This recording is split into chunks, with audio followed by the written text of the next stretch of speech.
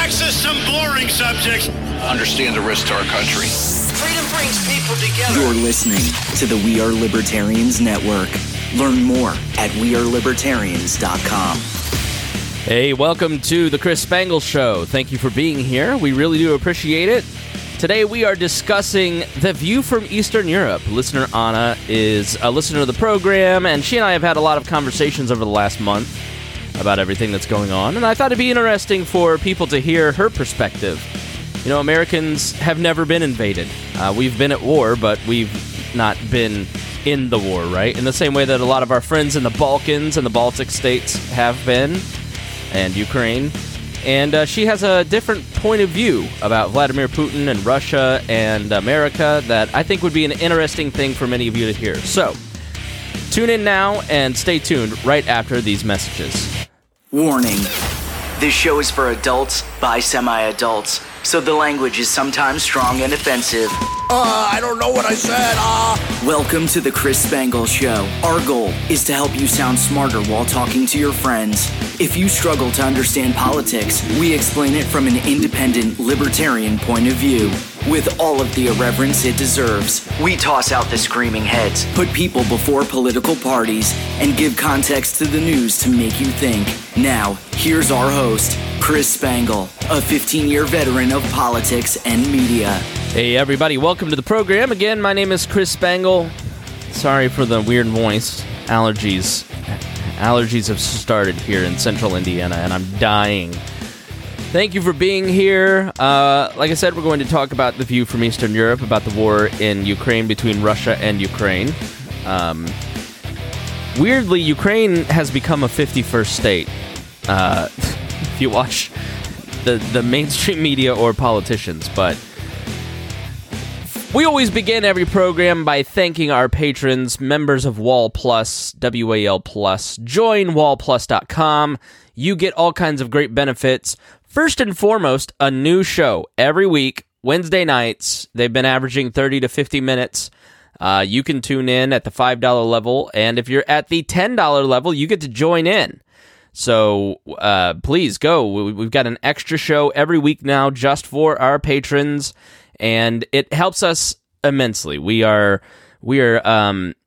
well, quite frankly, like I've said, I want to do this full time, and to do that full time means I've got to make up income I'd lose from leaving a full-time job. So we need you to join Wall Plus right now and increase the amount of content. Man, I have like 10 shows in my head that I want to plot out, but I just don't have time. So I'd love to have the time to do that.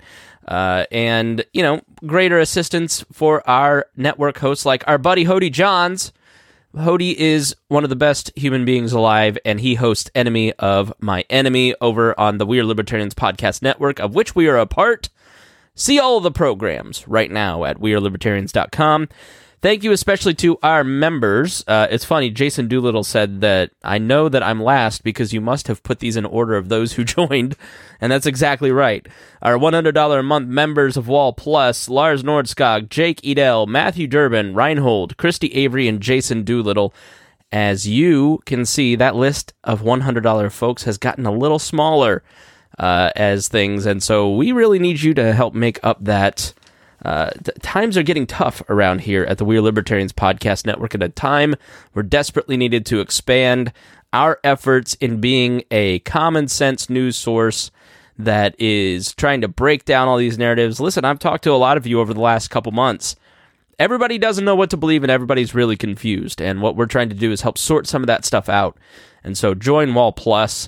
There's our buddy Dion Curry, co-host of the Pat Down with me and Miss Pat.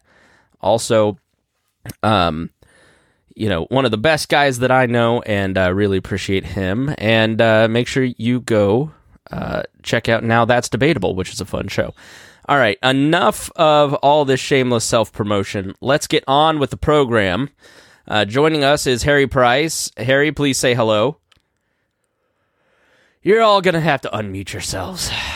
You know, if you join Wall Plus, then maybe we will become professionals if we have a little bit more income here at the network. think it's my fault. I think I was when I was moving my screens around so I could like make sure I can model the chats and stuff like that. So I apologize for that. To emphasize the losing those $100 men, the 3 or 4 of them, I'm having to use Scott's toilet paper not only for my behind but also on my nose. That's how. Listen, please join our Patreon. Help me buy Kleenex again. Yeah, but like I'm doing pretty well over the last few weeks. I know like the whole Low-Key Wall crew has been hit by the CIA like a cold gun in like the last few weeks, which stinks. What, everyone except Reinhold. So like I'd be careful, Reinhold. I didn't get COVID. I don't get sick very often. It's hard to get sick when you don't leave the house ever. Yeah, right. No human contact helps. All right, Anna. I think we first became acquaintances through the Pat Down, and you're a Pat Down crack baby. Yeah. And then you started listening to this show, right? Yeah. So I'm a crack baby for 2 years now, at least. I've seen Miss Pat on the Breakfast Show Club. Mm-hmm.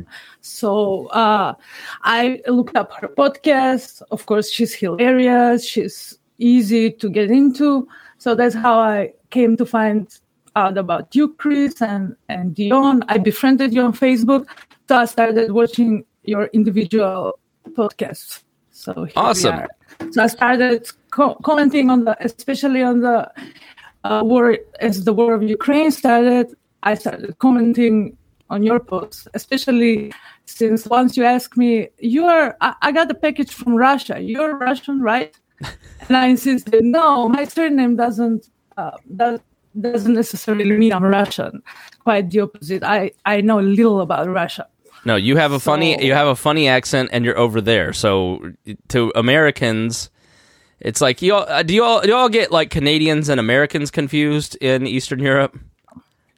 Well, I used to, but now I think I can tell. I couldn't tell apart Australian from American, let alone Canadian from American. But now, listening to so much podcasts and listening to so much TV, Netflix, I think that I'm onto it. So I'm just going to warn you, Anna, we are not trying to be ugly Americans. We are ugly Americans, which for those of you who don't know that term, it is a book, basically an old book about Americans who go abroad and act stupidly without, just in total ignorance of cultural differences and not seemingly caring about cultural differences. Everybody's a foreigner to us. So I was like, you're the closest person to a Russian that I knew at that point. And I've since expanded my network of people into Russia. And I know that where you live is not Russia. It wasn't even part of the Soviet republics. So why don't you tell us a little bit about yourself, where you live? But we do apologize in advance. We're trying to learn here. So I'm going to ask, and these two idiots will ask a lot of stupid, ugly American questions of you. That's part of what this episode is about. So tell us where you live and where, and a little bit about yourself. Okay, so please do not apologize. This is the time to address the burning questions, the ugly American questions, as you tell them. So please don't hold back. I'll try to clear up some of the misconceptions I have. So I'm from Macedonia, which is recently been renamed North Macedonia.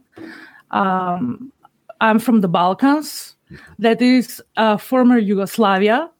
So to give you a little bit a clearer picture where that is north of Greece. So most people know where Greece is, right? You're kind of on where the boot of Italy is kicking Albania, which then you're next to Albanian, exactly. Right? Exactly. South of Kosovo, north of Greece. Yes. So it's Europe is like, it's strangely close, but at the same time, it's so far away. So when I would travel somewhere in Europe, they always shout at me, "European, no, get back in the line or go back left." So I'm made aware that I'm not European. what is interesting is that in the Balkans, a lot of people that are on the physical peninsula don't feel they are Balkans themselves, like the Greeks or the Croatians that are already in the European Union and NATO and are westernized, Europeanized. So Europeanized is a synonym for being cultured, being like a pretty evolved human. That is synonym for European. So a lot of them we talk a lot about American racism, but just from watching the last month, Europeans seem more racist than we are. Like, so why like when a France person or a German, or I don't know what you call a France person, or French. I mean French are the most haughty, right? Like, and then they considered the English forever and probably still do, like, you know, the white trash cousins of the North. But what is the distinction? So I know on the Balkans, for instance, you've got Croatia and Serbia, and you've got, you know, Bosnia and Herzegovina, and you've got the wars within your own peninsula there. But then you've got the Western Europeans like France, Germany, UK. Like, why are you called out when you go to places like France as being less than European? What's that about? Well, for once, there is a pass when you're on the passport control.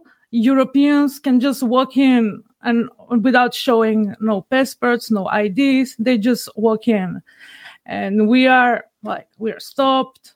And I remember it being even uglier, like back in the day when people would, like, if you are from Hungary, everybody out the train. It was like you would get patted down. It was like, it wasn't, you were singled out. And to the point of racism, I've mentioned a few times that, like, 40 miles from my house, there is an American military base. And so we have a lot of Americans here.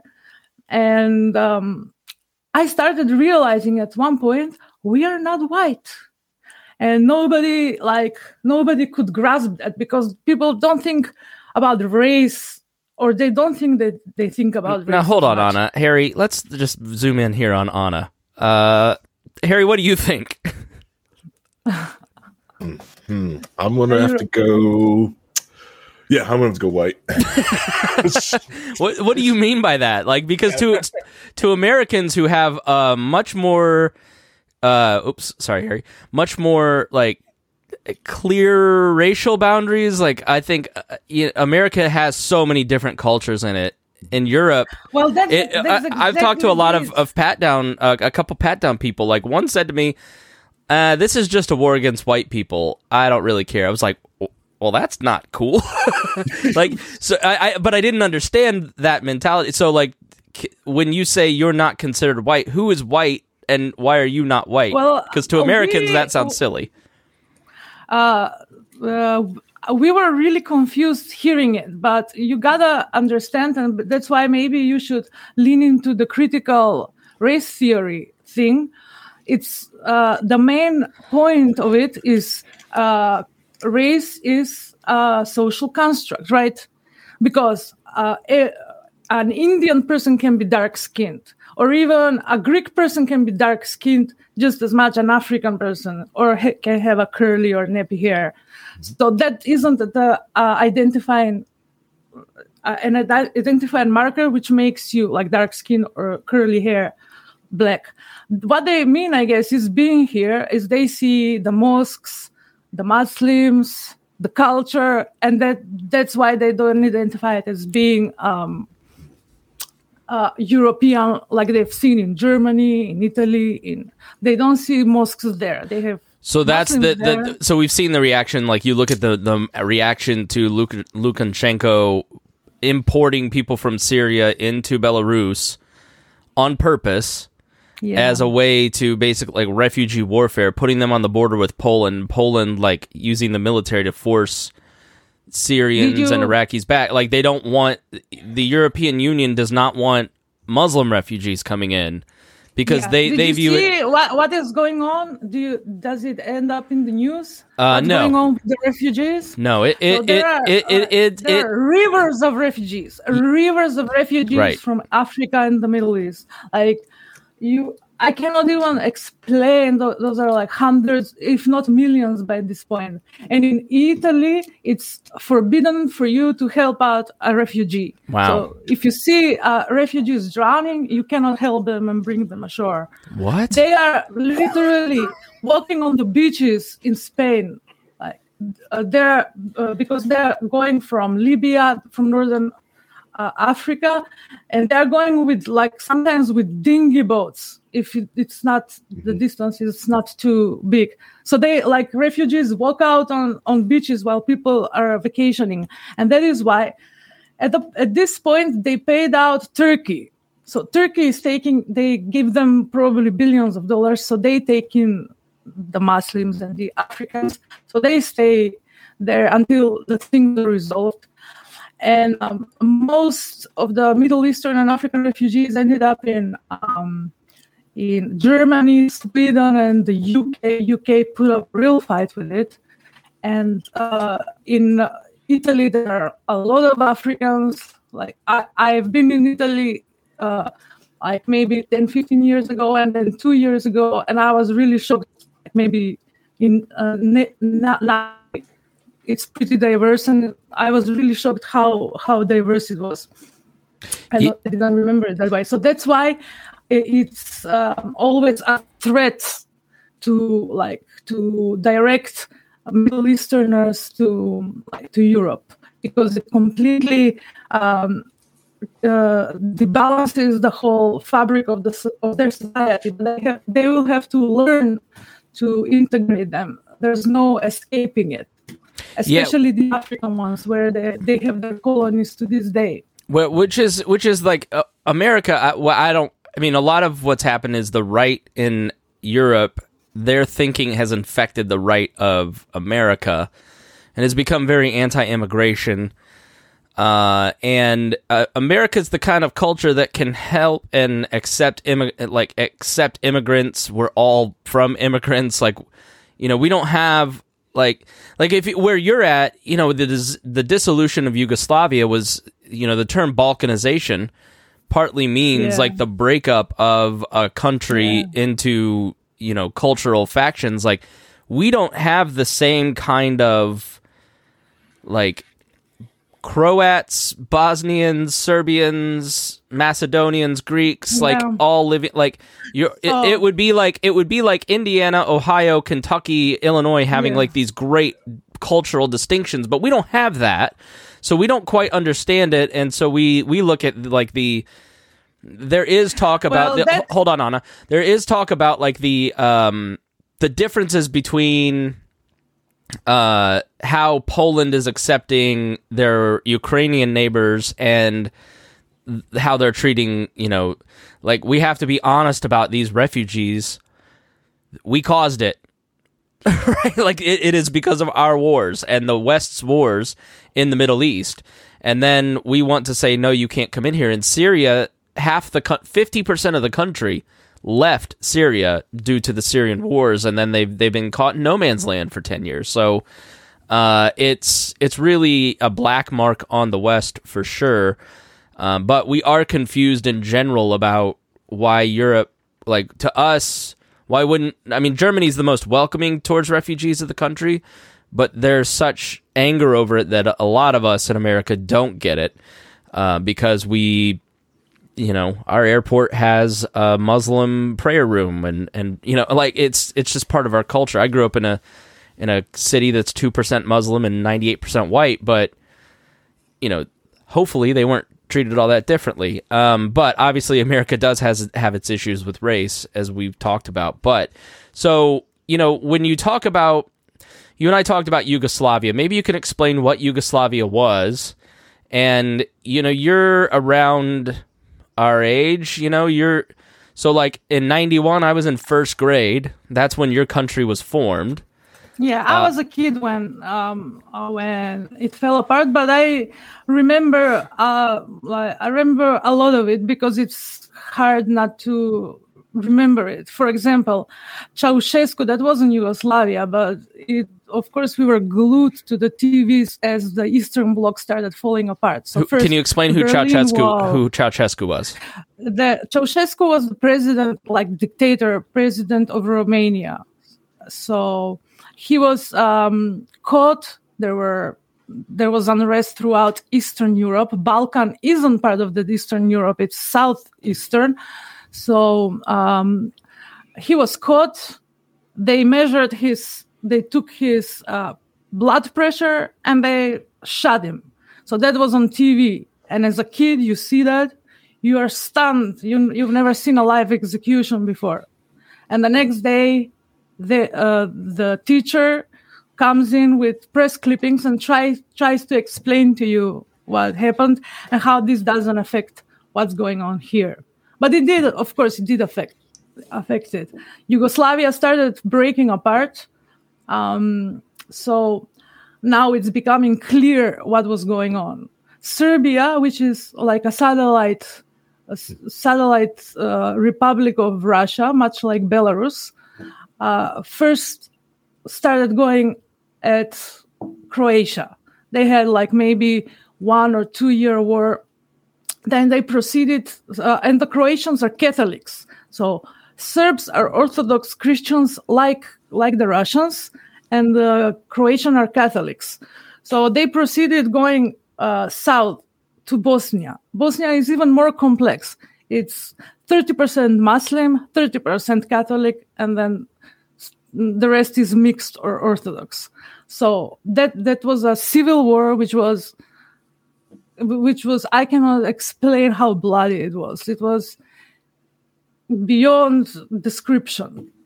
Some of it is on YouTube, but I wouldn't recommend it. This also happened on our TVs. Like I remember vividly, even though I was a kid, the newscaster ducking, like all of a sudden. Now, may I ask, like, how far, like, if you were to drive to that area of where that war was, how long would the drive be? It's 400 miles to Belgrade. It's like I would take like 10 hours with the bus. All right, so basically like a war happening in Florida for Hoosiers, essentially. So I'm just trying to give people some perspective of how close you were to this stuff. Yeah, they're like our neighboring country. One like Serbia is our north neighboring country. The border is a half-hour drive. And that's borders with Kosovo, right? Kosovo had its own war, which America and NATO intervened in. Yeah, that solidified. They solidified everything, and to this day it haunts them. So then Serbia proceeded to Kosovo, and Bill Clinton was at the time president of America. So they said, okay, this cannot happen over and over again to Macedonia. That is another decade of wars. So this is unattainable. And so they sent out planes. And I remember the planes flying over and I had panic attacks. I know that they weren't meant for me, but we knew we were in some kind of danger. We just didn't know where from. And it ended pretty quickly, maybe in weeks. And Kosovo got their own country. Americans rule practically Kosovo at the moment. And still now? Yeah. I told you Hillary Clinton has a statue there. Oh boy. The American flags are stated all around the place because they feel they owe their country to you. Really? Yeah. Albanians love you. Albanians love us. Cool. All right. Yeah. So just to add another layer to this, Yugoslavia is this country that basically flirted with, the USSR and then eventually rejected it. It was a socialist country. It had, Croatia, Bosnia, Serbia, Macedonia, all these different countries within it. They had a rotating presidential thing. Slobodan Milosevic, who was aligned with Russia, was originally seen to be this, and they were on the eastern side, and he was supposed to be like this reformer, but then he ends up becoming a brutal dictator. There's two separate groups within Serbia in the north and then south in Kosovo, and he wanted to reduce the influence of other foreign powers in those places. He invades them. He basically starts committing genocide, and the United States and NATO intervene in Kosovo to stop the genocide from taking place because hundreds of thousands of people were being killed. And so it was a peacekeeping mission with the UN. So, there was also over in other places different warring factions. So you have all these different states in the Balkans through the 90s as the USSR is breaking down, and it comes down to what a lot of the conversation is now is spheres of influence, right? So Putin gave this speech in 2007 to the Munich Security Council with John McCain sitting in the front row, just fuming, basically saying spheres of influence exist. And this is really great power politics and how most of the world has worked for as long as history. We have been living in a rare time over the last 20, 30 years where the United States was the sole superpower and great power politics didn't exist. And that's what Putin is trying to reestablish is great power politics. And so the Soviet Union and America had these spheres of influence that would come into countries and say, well, they're the bad guy. We're here to liberate you and keep you from that bad guy harming you. For Putin, the way that he views this is that his spheres of influence are the countries on his border, the former Warsaw Pact countries like Poland, like Ukraine, like Belarus. He has the right to have the sphere of influence, much the same way that Americans view the Western Hemisphere as their sphere of influence. Like, we are responsible for keeping in line all of these South American and Central American countries. And it's very much an imperialist mindset. And in Europe, these European countries say, well, Putin clearly poses a danger, which, if you look at Chechnya, he clearly posed a danger to that country wanted to secede. He said no and started a brutal war to keep them from seceding. And in the Balkans and these Eastern European border states, there's been a power competition for the sphere of influence within these governments between NATO and the European powers and the United States, what's called the West collectively, and Russia. Because Vladimir Putin wants to have control, much like Belarus. You'll have a strong man in Belarus, or in Ukraine, you'll have a Russian-aligned puppet in Ukraine, and then the Maidan protests come along and try to sweep him out of power and install someone who's more like Zelensky, who's more Western-aligned. Now, Anna, is that a fair summation of kind of how Eastern Europeans and I don't know if you consider yourself European at all, based on kind of what you said, but you're definitely in, like you said, you have an American base near you, but you said Russians are trying to establish a base near you too. Was that a fair summation of kind of the power politics and the pull that your country feels? Yeah, and now with what's going on in Ukraine, now it's clearer than ever that this is not just assumption or speculation. It's pretty much the jig is up. It's in the open. When Montenegro tried to enter NATO, they tried to destabilize the whole country, Russia, because Montenegro was very close to Serbia. So they thought, okay, this is a done deal. They're on our side. But then they switched sides. Same with Macedonia. So we had exactly the same scenario happening with what happened to you with the capital. The pro-Russian government, which was in power for maybe 12 years, for a whole decade. In which country? They were in Macedonia. Okay. So that's like they're following a tutorial how to be an autocrat, like a mini Putin. You take over the media. You put people that are too loud or causing friction in jail. You take hold control of everything. You earn billions of dollars on shady deals. So a pro-Western leader, which he resigned because he was pissed at Europe when he lost the elections because he wouldn't get money and he would put his life in danger. So he gained momentum with some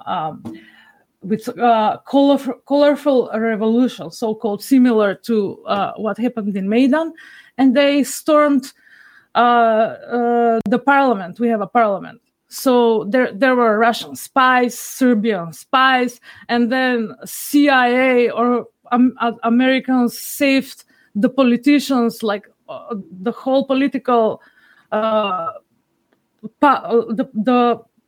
of the politicians that are in power were in the parliament that day because they were trying to form the government.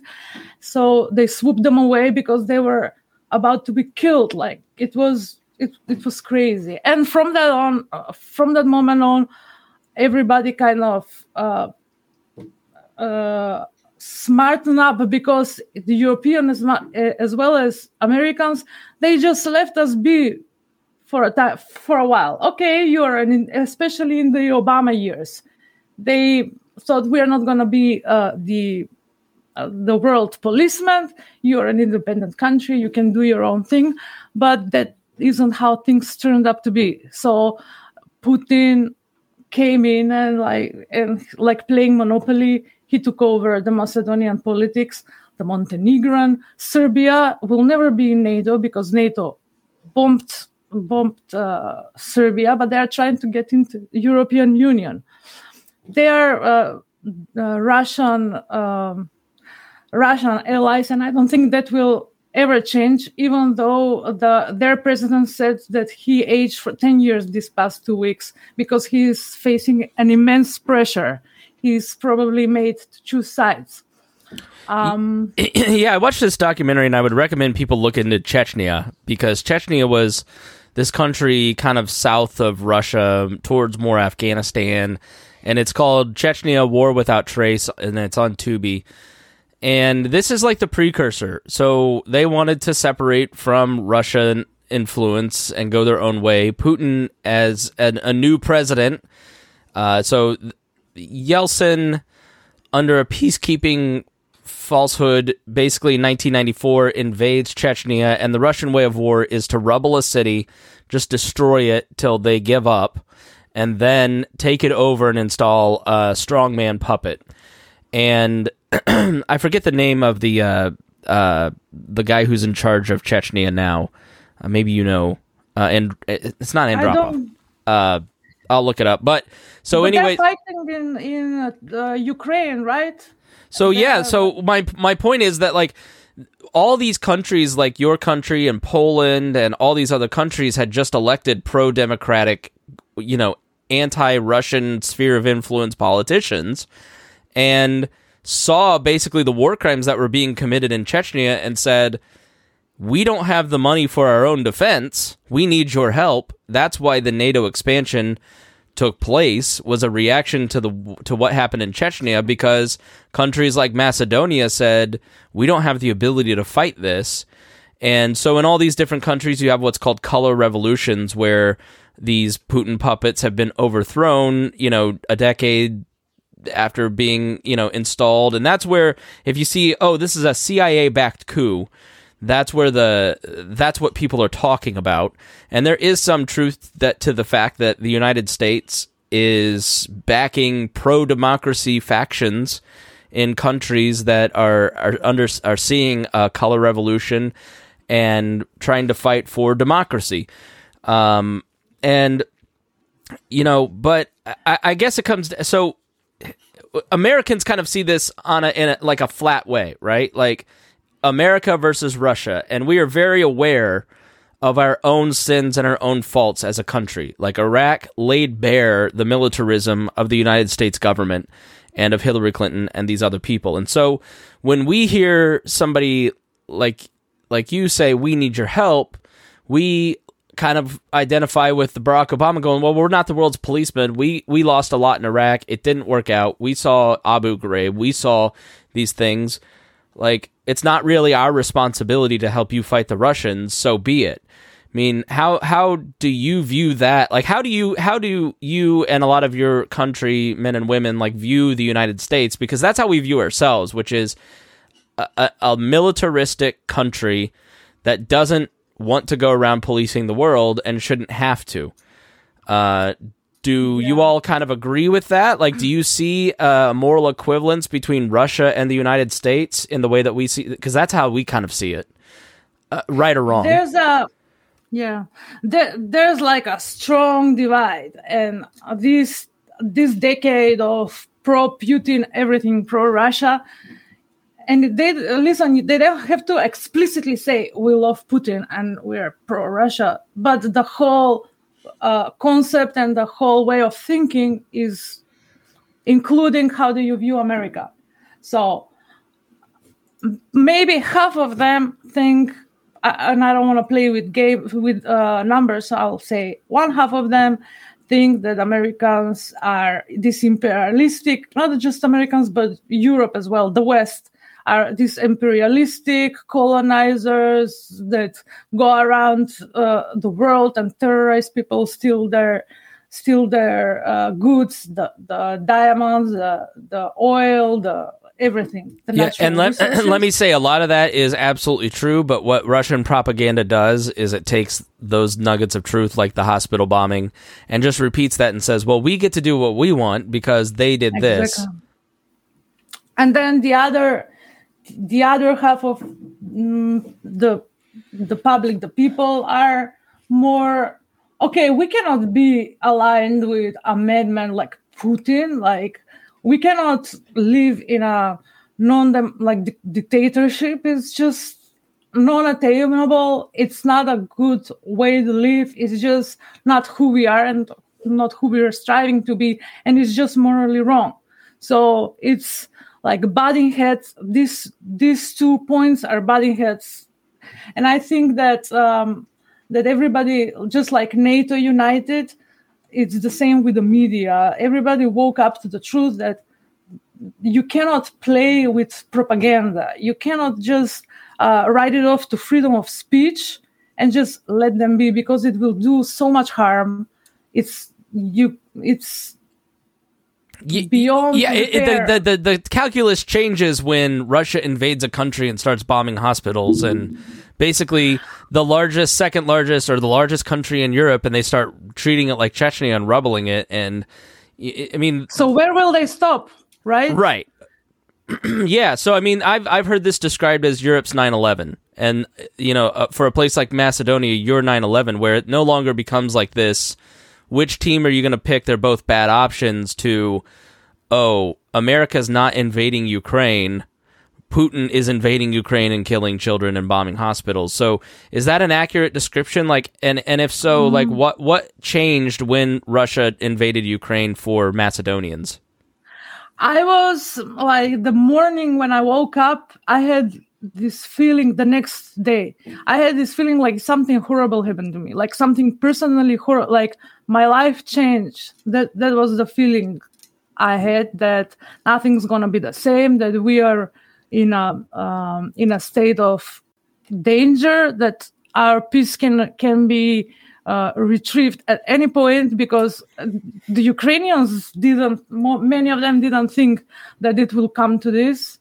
Like, this wasn't even in their wildest dreams. They knew that something might erupt, but not at this level.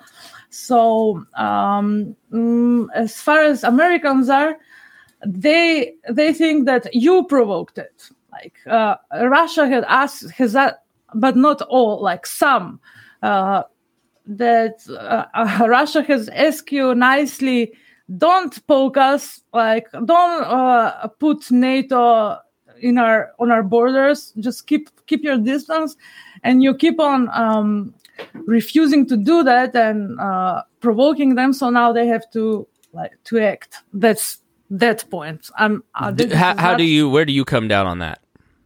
I come down on even though things are complex and nothing is like black and white. There's a lot of gray area that maybe some of it we're not aware of. Ukraine is an independent sovereign country that has its its right and liberties to go into NATO or not go into NATO. And even if they don't see eye to eye on some things, this type of war is absolutely unacceptable. I mean, I don't know what to say. I'm dumbfounded. And again, where will they stop? They're obviously, not to mention that Putin seems to be in some type of, he was always cool, calm, and collected, but lately he's unhinged, as many of Americans say. That is pretty much correct. He seems uncalculated. You cannot know where he will go next. So that's a scary prospect and scary thing to see, because the NATO head Stoltenberg mentioned Romania. Also, your president. They mentioned Bosnia. They're sending troops to Bosnia, trying to strengthen them, and Georgia in Asia.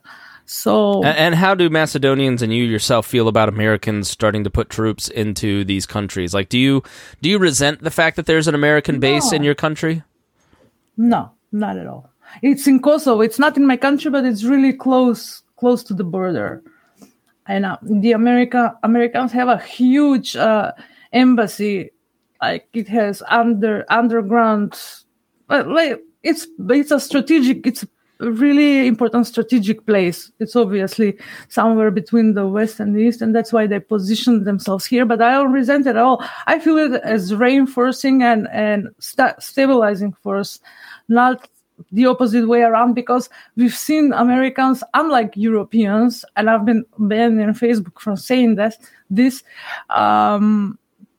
Americans have been proactive. Every time something happens, Americans come in and try to restore it. They've always been respectful. They've always held their word. But the Europeans are like, we can't be bothered. But I think they've been snapped out of it. They just like their nice life, which is luxurious and it's with nice standard. But this changed, obviously. Yeah, I mean, it's changed in a big way in European capital. In some ways, Biden has not been proactive in a lot of this, which, you know, I'm when wars are starting, me personally, Anna, I'm okay with our president taking a nap, but it sounds like you might not totally agree with that. I mean, I've heard that he has senior moments.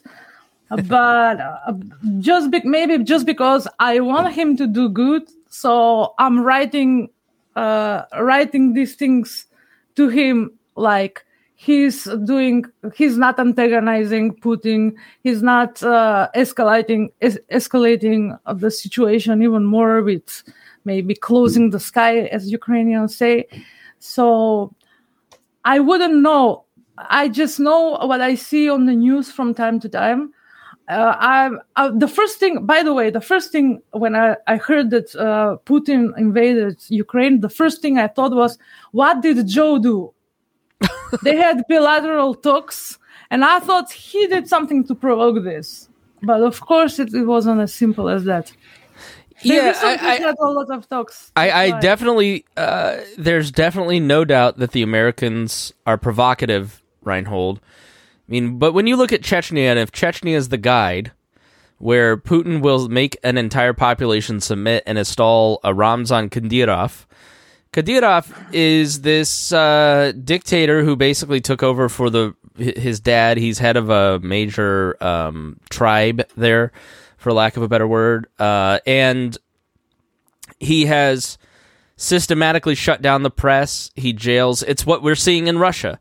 Basically, the systematic shutting down of the press, the last vestiges of free press and free speech in Russia were shut down over the last month.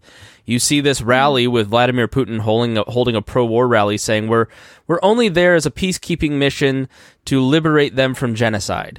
And I think anyone with a brain that is watching images on television that isn't just completely in a stream of Russian propaganda in this country sees that the genocide that's taking place now is one way, and it's not from these Nazis that are so insignificant in that country that they couldn't even win. If the country was taken over by Nazis, would they have not won more than 0 seats in elections for the parliament in Ukraine? Like, this Nazi thing is absolutely true. Neo-Nazis do absolutely exist in this country, but it isn't at the level that Russia's propaganda makes it out to be, including a lot of libertarian news outlets, I'm sorry to say. But those neo-Nazi factions exist in every country. ADM in Germany and Le Pen's party have neo-Nazi elements in their country. And guess who funds them? Russia. So it's kind of insane that they, claim one thing and say the other. So the idea that I just look at, Reinhold, kind of the moral equivalence between America and Russia in terms of foreign policy.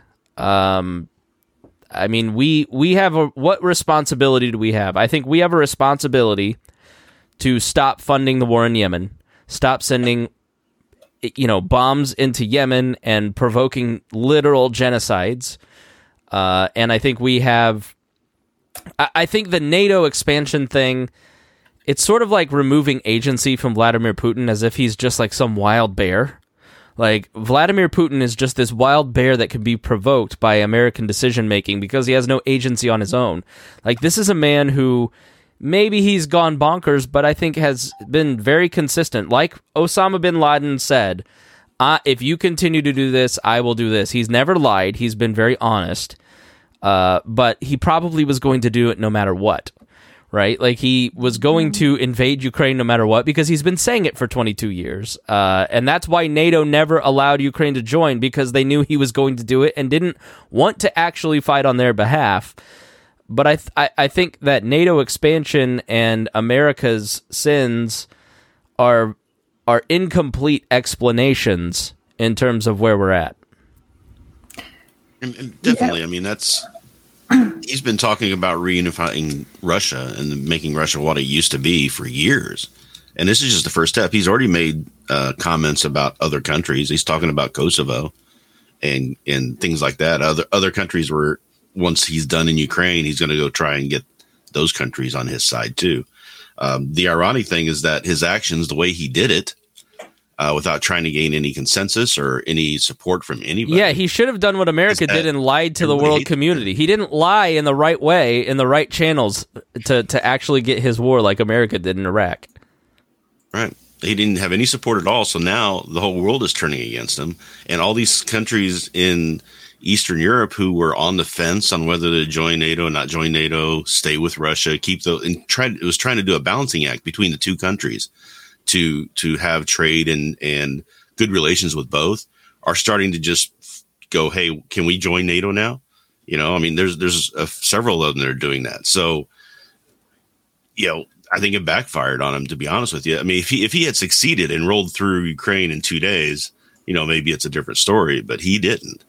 It's been an abject failure, in my opinion, on everything he's done. Yeah, Anna, does the fact that the Russian military suck complete ass, does that give you any comfort? Oh yeah, it's not only comforting, it's also very pleasurable, and it feels like the good guy, when in the movie the good guy wins. Like, that's sort of, but I don't want to be overly hopeful. Like, also I try to remember, those are, by all accounts, those are kids that some of them weren't even told they were going to war, but they were going training, or they have no clue where they ended up. And so that's the humane, as always, side of it. But for now, it seems pretty promising that the Ukrainians might actually pull it off. Like, they might even win it. They might even win it, and it won't drag out. At this point, it seems like that. They don't have manpower. They are demotivated. Again, from what I've read and seen, the terrain is hostile. People aren't helping them.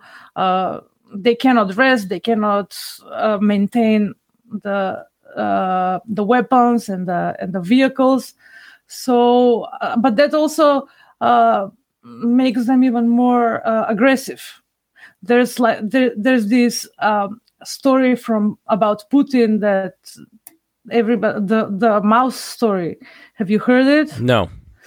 That's when he was a kid. He saw that when a mouse was put in the corner, a rat was becoming really aggressive, and so that saved its life, and that was a great lesson apparently he learned. Yeah, so everybody keeps repeating this story, like, be careful, if you put him in corner, he might lash out.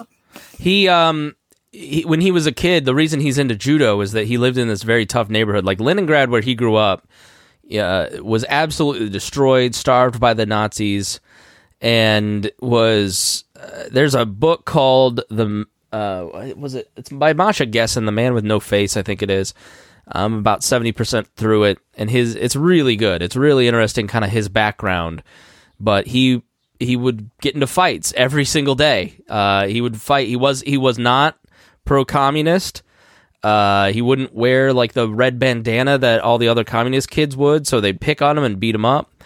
And so he learned judo as self-defense. So he's just got this mentality. I think Americans understand if they have a clear view of who Trump is and don't view him as like some sort of moral good and savior, you really have, I think, a clear picture of how Putin thinks too in a lot of ways. Like, I'm not going to lose.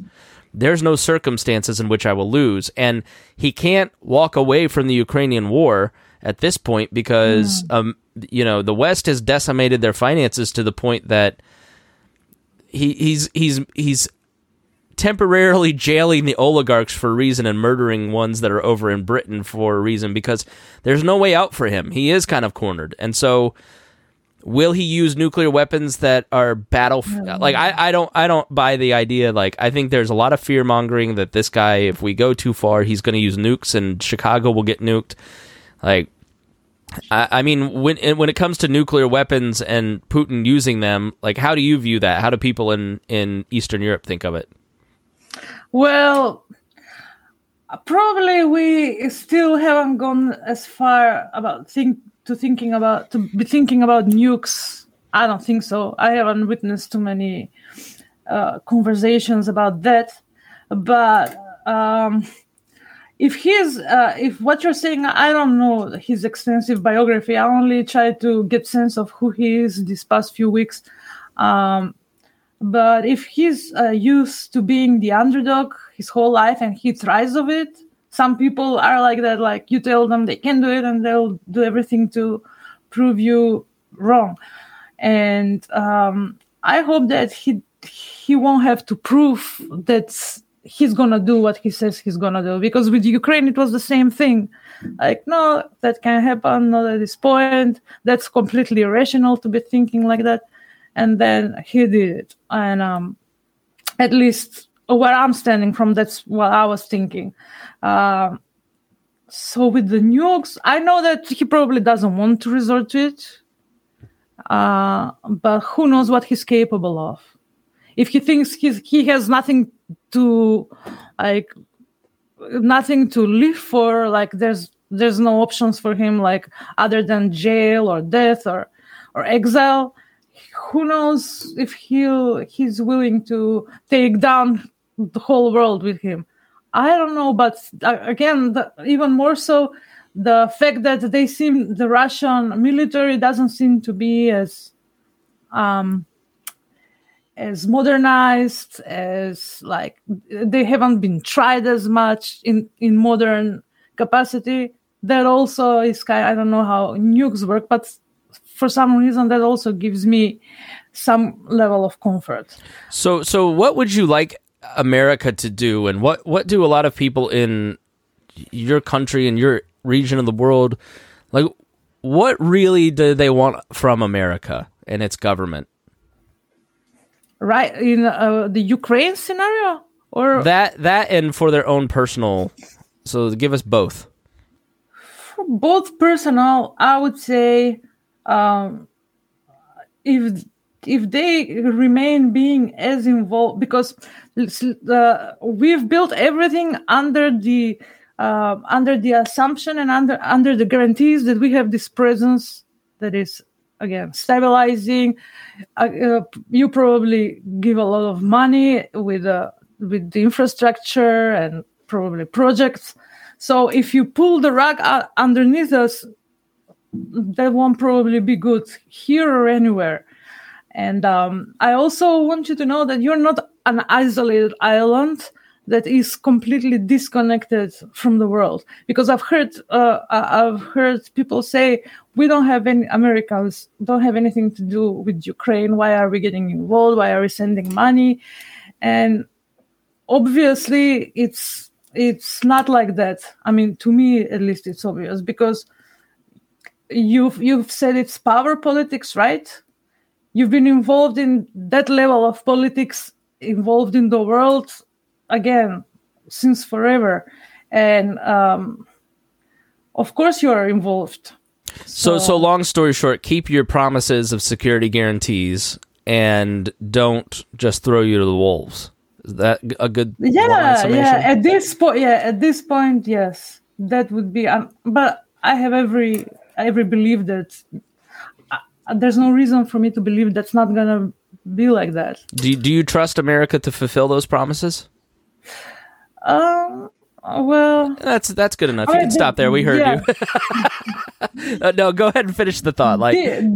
Depends what America is. Again, Bush was a really good friend of Macedonia. Like, he loved us. Like, he made such gestures that he didn't have to do.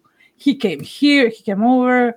Like, and I've seen that after he left the presidency, a lot of his colleague politicians that loved him as well for that, like, a very hearty, very like people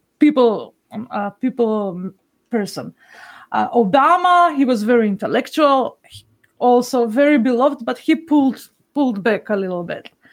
And in those years, that's what allowed Putin to come in this region and grab a hold of it.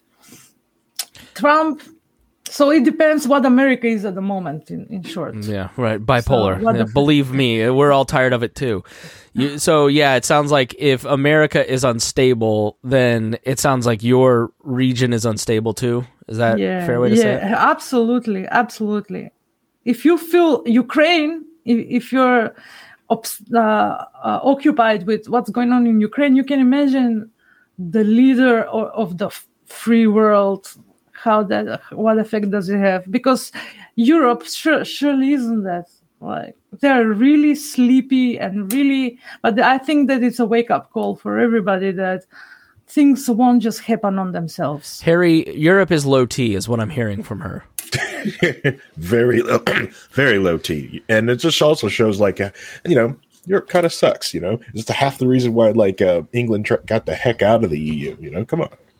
They've shamed everyone for doing any world policing, but won't do any of their own. They're completely shameful of it. So do you consider the base in Kosovo, is that world policing? Like where in your view, like, where's the line between fulfilling the promise and being proactive and going too far? Like, the difference between what does that look like? Because to us, we're Americans are maximalist. We're going to go in and put boots on the ground, do a no-fly zone, or we're going to never talk to any country unless that's trade, right? Like, there's no real in between. Yeah. So, like, what does that look like to people in your region? Well, the day when Ukraine got invaded, people from Kosovo on an official level asked the Americans to make the base permanent, like to be a permanent fixture. So it has its own function that is beyond just a base. And I told you, I've seen not only soldiers, but people who work there as contractors. And many of them actually got married here, live here. So they're ingrained in the society. And So you talk to them when I used to be on Tinder. So how long? Yeah. Have you ever dated an American soldier? Let's hear it. Let's stop there. Let's skip the important stuff. Yeah. How'd it go? He's back in America, and he has a kid, but he's a real good friend. He's perfect gentleman. Very nice. Good. We're glad to hear that international relations are going well. So back to like the what does fulfilling that promise that you'd like to see America keep? What does that look like versus, oh God, what did Joe do now? What is the keeping of the promise? Again, just be the stabilizer, just be the ideals you uphold. I know that within your society you would want that for yourselves, right? Mm-hmm. But if that promise can be made, if it's a promise or a guarantee worldwide, and not just flip at one moment, and that would be really nice. Like that's the most you can ask for, actually. Boy, Reinhold, is she fucked. Just kidding. People will go after it's really, you really need to know that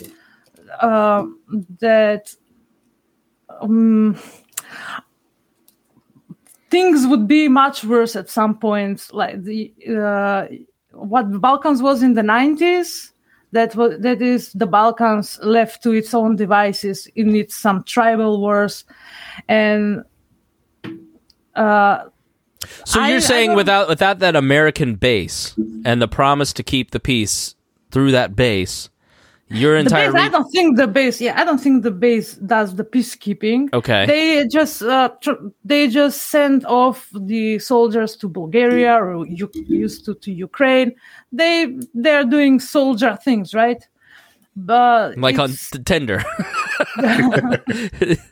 No, so what I mean, what does and I'm forgive me for being ignorant of what's happening in my own country, but I'm curious, so when soldiers leave that base and go do soldier things in various countries within the Balkans, what does that look like? What are they doing? Well, for one, they used to get drunk. They used to cause fights. So now that's over, and they have to write down every time they leave the base, where are you going? Give me the name, the address, the phone number. Like you make an application to have a date, and they. No, I'm not saying what are the bad things, but how are Americans keeping the peace in the Balkans? No, it's just diplomacy. The soldiers, they quite literally, they're doing soldier things. They're doing military exercises. They fly the choppers. They, military life. But it's not but it's not like where we're invading people's homes and helping aid the American government shut down foreign media, right? No. It's mostly training because we're giving military weapons and things like that, helicopters and planes and anti-tank weapons, things like that, to these people to help them defend themselves, but they need trained on that equipment too. So, and there's military stuff that we can teach them because we've had a lot of experience with military stuff and fighting wars. So, we're just passing on that to help them protect themselves. It sounds like to me. Dion says, Anna, as a black American, don't trust them motherfuckers. Yeah, he was black, so. He was? Oh, there you go. Dion also said she has a drone flying over her house. That's why he's a perfect gentleman. And they stopped getting drunk, Chris. That's how they're keeping the peace. Well, I think this is... Peacekeeping is within diplomacy. That's the main thing. Yeah, I appreciate your view. I mean, I would open it up to you to, any final thoughts, kind of give us a summation and if you I know you're starting a podcast, please tell us where we can follow you. Yeah, well, it's in Macedonian, so there's that at this point. So as soon as I started running, then I'll think about switching internationally. But yeah, my Facebook profile, and I have a site, and I just did the pilot episodes. I'm starting it off. Yeah, I won't torture you through the name because it's not in English. All right. Well, look, Anna, AnaChushkova. If you want to go find her Facebook profile, give us your final thoughts. Like, you have millions and millions of Americans listening. What would you say to them? Yeah, well, don't lash out at what's going on in Ukraine at the moment. Like, we deserve those funds and that attention as well, because it is really tied to you in a way. So, in what way? And how does it really affect us? Well, the international policy. Let's not talk resources. I really didn't want to go there.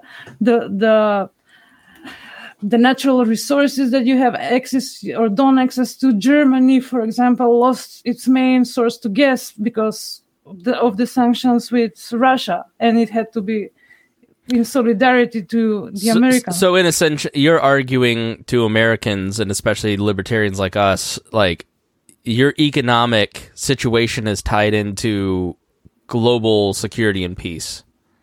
Well, it's just like what COVID taught us. It's because it's a virus in a province somewhere in a place that I can't name. It doesn't mean that it doesn't affect you, but because it can very easily come to that point.